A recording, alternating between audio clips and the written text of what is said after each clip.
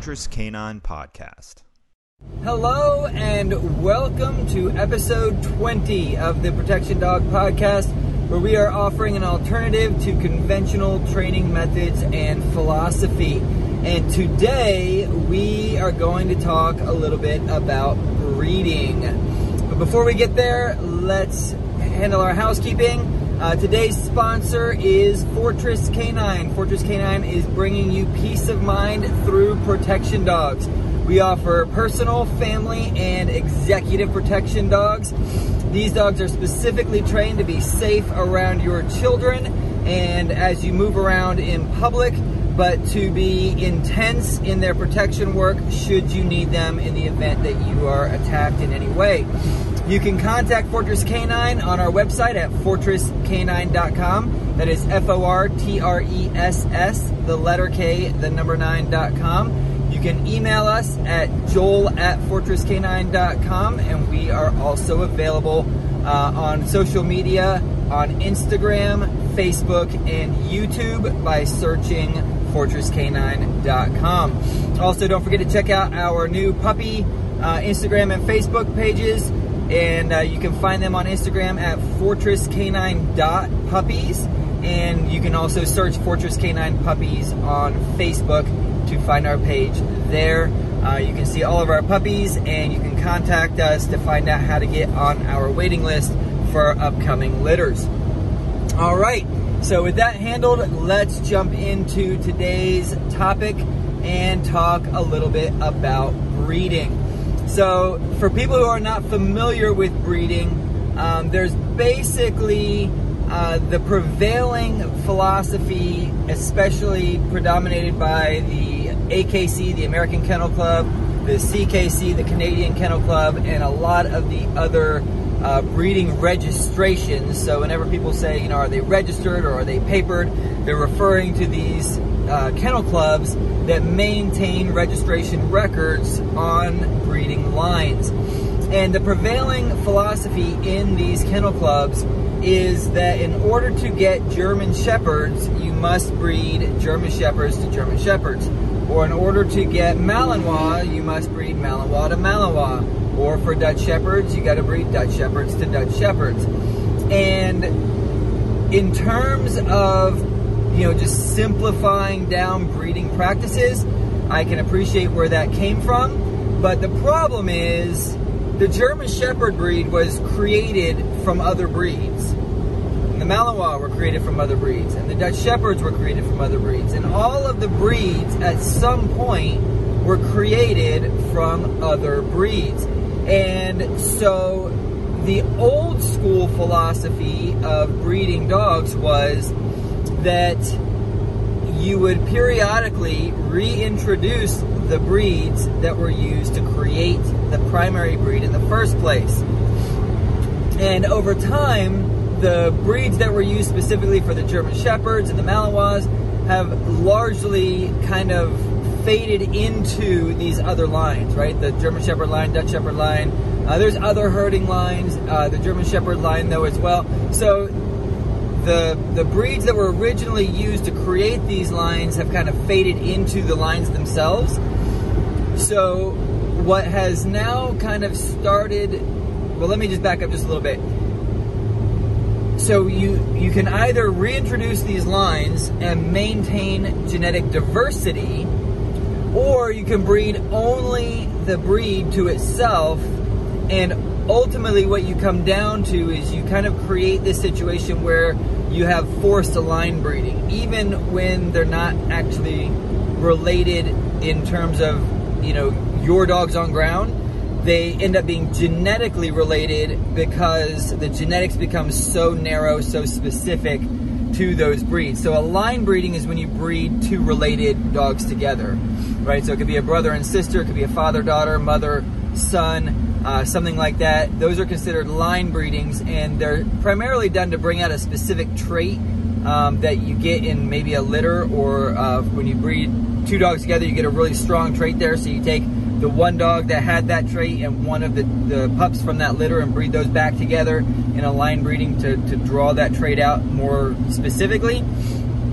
And it's not that you can't ever do that. A lot of people don't like it at all, but you can do that from time to time if you're trying to bring out really specific traits. But when you do it, where it breaks down is when you do a line breeding, you really need to then go and rediversify those genetics for several generations to make sure you don't end up creating genetic problems, genetic health problems, right? So the reason so many German Shepherds specifically have such a high amount of genetic health problems now, everything from hip dysplasia to glaucomas in their eyes to enlarged hearts and all sorts of other issues, lung issues and all sorts of things.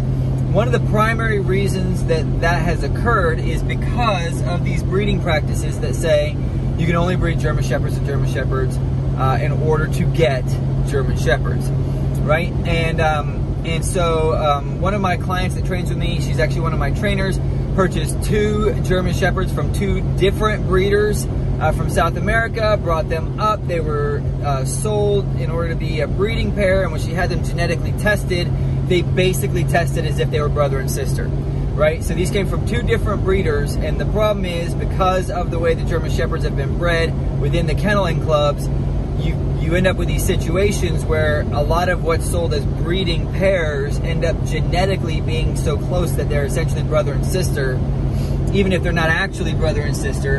And so it perpetuates any of the genetic problems that are there and often creates new genetic problems, right? Whereas if you adopt the philosophy of genetic diversity is good as long as it's within, say, the herding breeds, right?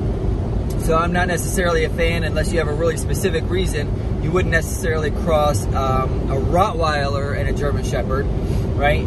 That would usually be something accidental. But if you're trying to maintain the herding breed type, then within the herding breeds, if you have strong lines of Malinois and strong lines of German Shepherds, you can cross those lines over, right? And interestingly enough, the big breeding secret within a lot of the breeders within the working line world, and that's what we do, is we breed working line dogs, is that they have been crossing the breeds now for about 10 to 20 years, and some have gone back even farther than that. Okay, so what's happened historically, though, is the people that were doing that, because of the kennel club influences and things like that, they were largely hiding it.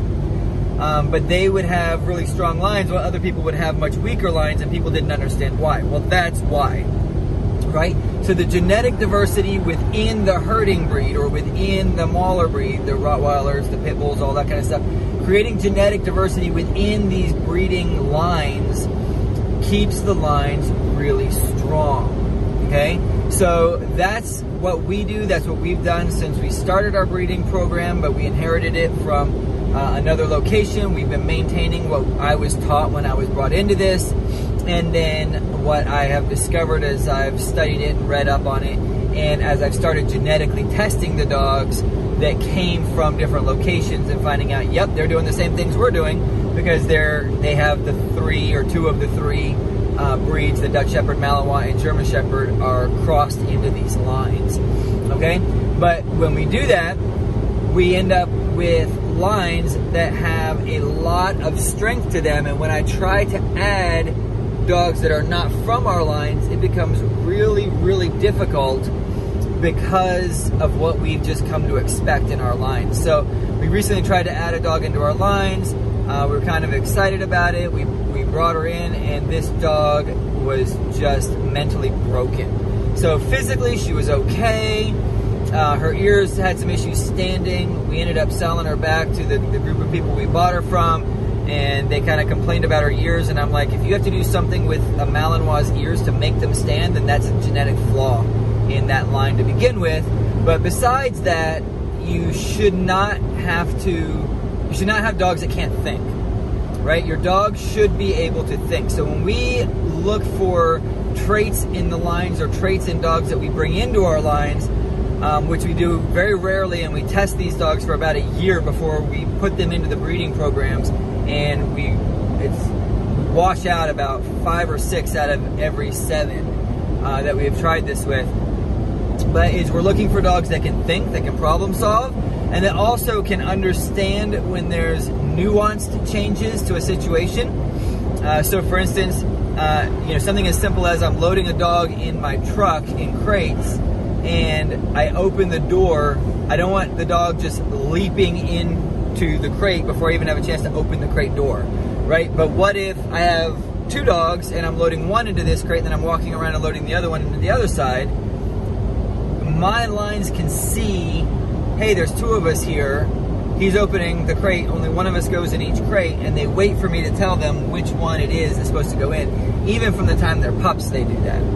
And so when we get dogs that are, I call it hyper pattern driven. So rather than thinking through a situation and processing a situation and seeing, oh, I understand what I'm supposed to do in this situation, these hyper pattern driven dogs, which are being bred a lot for things like the sport world and stuff like that, is they want dogs that will follow the pattern and will not deviate from it, right? So when you're trying to score or something like that in a sport, that can be a valuable trait to have in the dogs.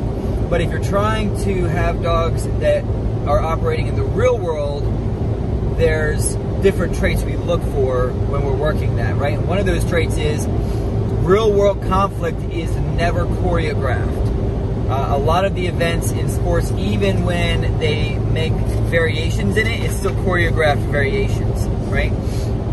Whereas in the real world fights are messy, they're dynamic, which means they're ever changing, they're ever moving, you never know what's going to happen next, and you and the dog have to function together as a team and be problem solving at a very rapid pace in order to overcome a threat.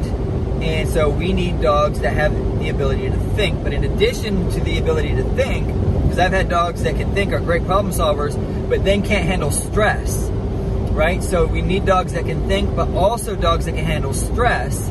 And that's a very hard combination to find sometimes, right? So I need a dog that is thoughtful and can problem solve, but then can also handle it when we apply a high amount of stress, and they can very quickly elevate their stress ceiling, their stress threshold, which if you've listened to some of our other podcasts, we talk about stress inoculation training and all of that. So if you haven't listened to those, go back and listen to those to see what I'm talking about when I refer to stress thresholds and stress ceilings, and using stress inoculation to elevate those so that the dog has the ability to function and think and reason under high levels of stress, right? So humans and dogs both have a reaction under stress where we tend to shut down our brains, right, as we approach and get really close to our maximum stress threshold. Our brains tend to shut down and we just go to animalistic responses, whatever our subconscious mind has been programmed to do, right? And if you haven't done a lot of training of your subconscious mind to function well in high threat situations, then you typically shut down and do nothing. Whereas if you train yourself to function under stress, to think under stress, and you do specific training and drills in order to train that, then when the high stress happens, you're able to operate in that and to see, hey, I'm trying to do this thing that I normally train to do, but it's not working. I need to alter my approach to this situation, and you're able to recognize that in the event, in the stress, and adjust accordingly. And in order to be able to do that, the dogs have to have a certain capability of functioning under stress where they don't just shut down and go into like piss themselves mode, right? So we're looking for dogs that can think, we're looking for dogs that can handle high levels of stress, and then we're looking for dogs that have a level of intensity and a desire to work. Now we're getting ready. My next podcast, we're going to talk about drives. I've mentioned this a couple of times that I don't particularly like the drives philosophy. I finally discovered specifically what it is I don't like about it, and we're going to talk more about that in depth in our next episode 21. But basically, I'm not talking about what people would per se refer to as a drivey dog, because that's actually what I was sent from this last place. They said, well, I was trying to give you our most drivey dog, right? And I'm like, well, what they mean by drivey dog is hyper pattern driven, apparently, because that's what I got, was a hyper pattern driven dog.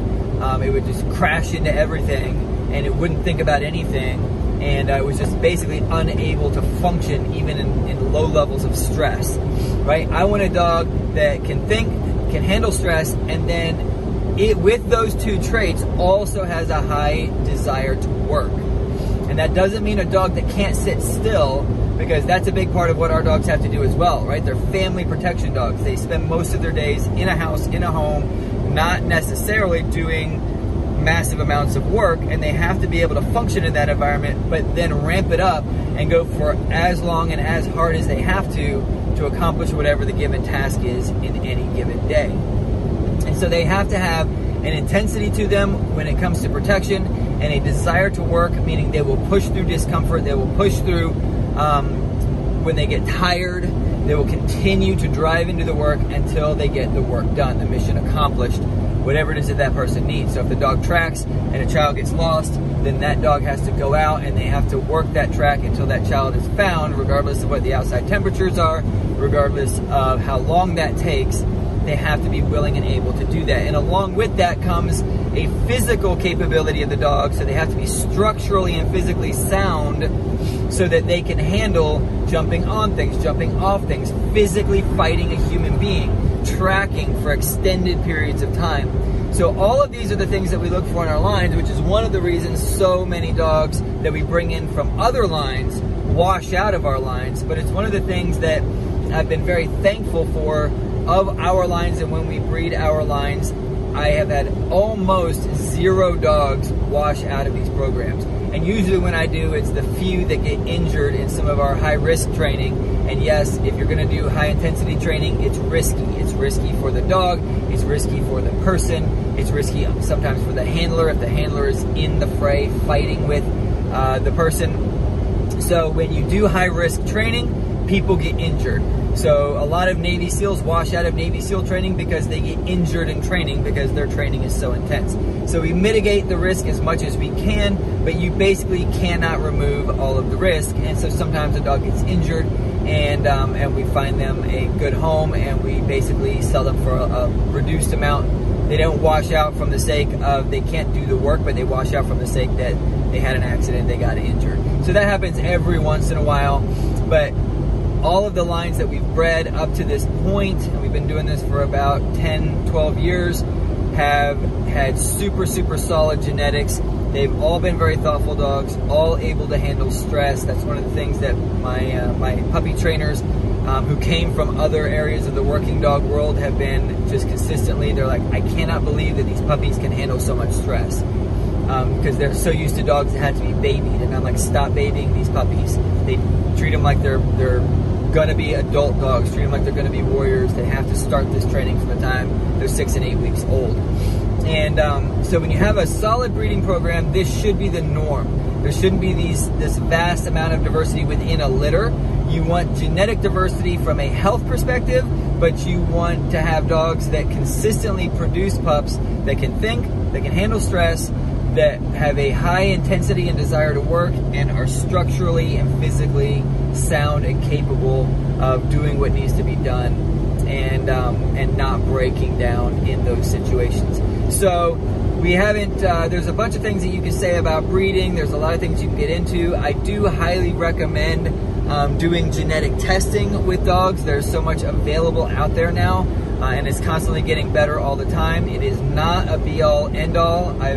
The dogs that we brought in recently, the parents have shown, great genetic tests, and then the dogs are still crap, because genetic testing doesn't tell you if the dog can think, and it doesn't tell you if it can handle stress. You can only find those things out by actually testing the dogs on the field in actual scenarios and situations.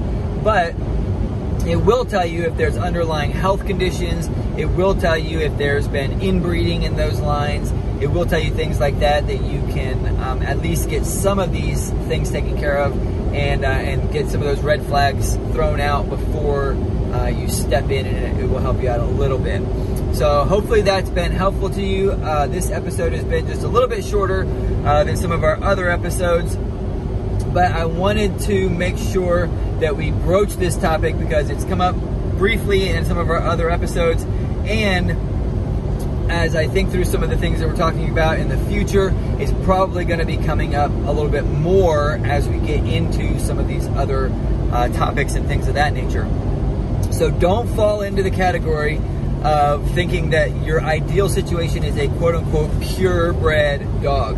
Usually in our world today, if somebody gives you AKC papers or says that so-and-so is quote unquote purebred unless they have a highly, highly selective breeding program, which very few places do. There's a couple places in Europe that still do it, and things like that, but most breeding programs nowadays are not nearly selective enough, and you get these quote unquote purebreds, and you end up with either genetic problems, the inability to think, or an inability to handle and deal with stress. And if you're looking for an actual personal protection dog, those things all become liabilities as you work forward.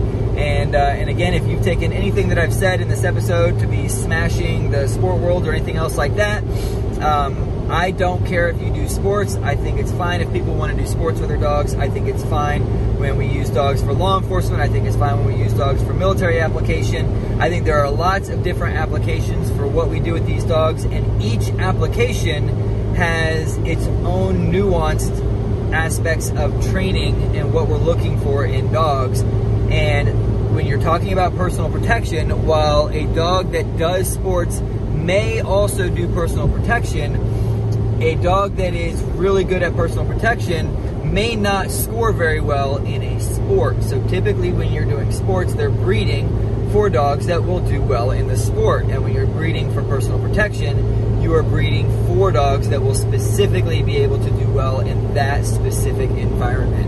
And while there is a sense in which you say, well, a well-bred dog should be able to do all of them, maybe, and maybe some of them can, but that's not always the case. A very well-bred dog for personal protection may do crappy in sports, but if your intent is not to do sports with that dog ever, then why do we care if it can do well in sports or not?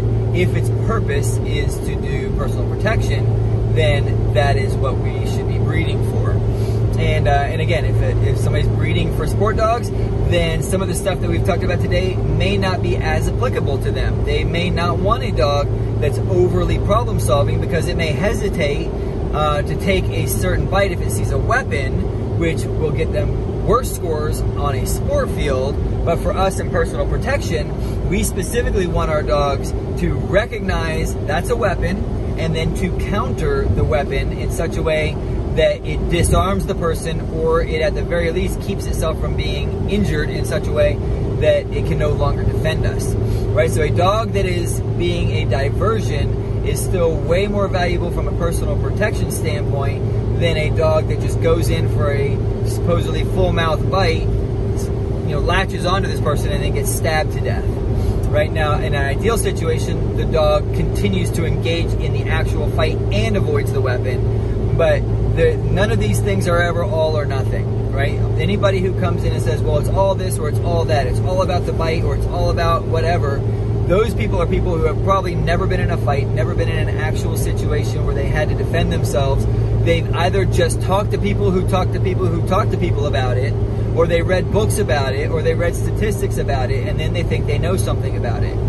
And I'm not saying that those people can't engage in training dogs, but I am saying that it gives a very narrow view of each of the things that we are talking about. And typically, narrow views have a lot of blind spots in them. And if you have a lot of blind spots, then you're going to miss a lot of critical training. Just like when you're training your first puppy, you make a lot of mistakes because you don't realize that a lot of the stuff you're doing with the dog at 8 and 12 weeks old is going to impact that dog at 6 and 8 months old, right? So do what you want to do.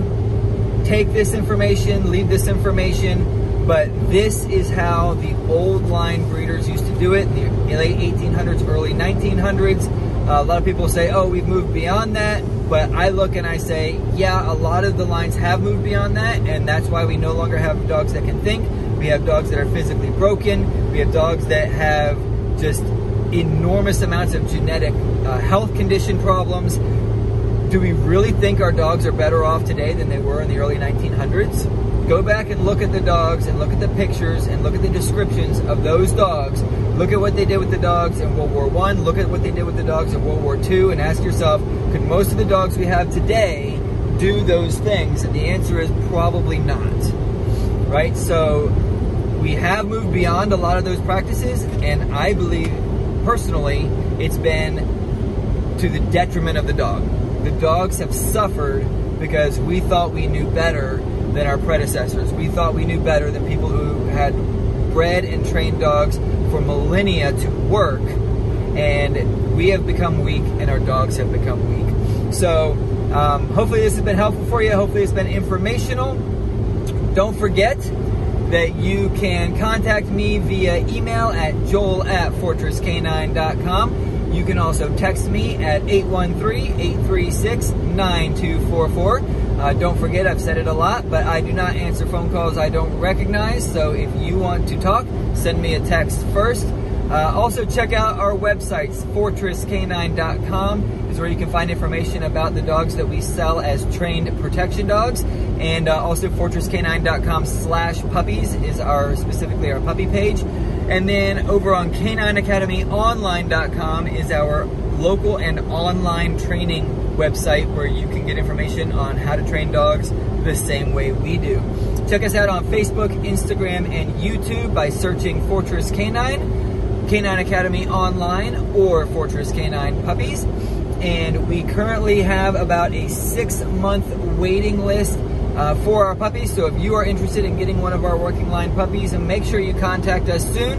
Make sure you get yourself on our waiting list so that you don't miss out on the next breeding and have to wait even longer than you're already going to have to wait. Hopefully this has been helpful. Look forward to talking to you guys next week. And until then, remember, train hard and stay safe.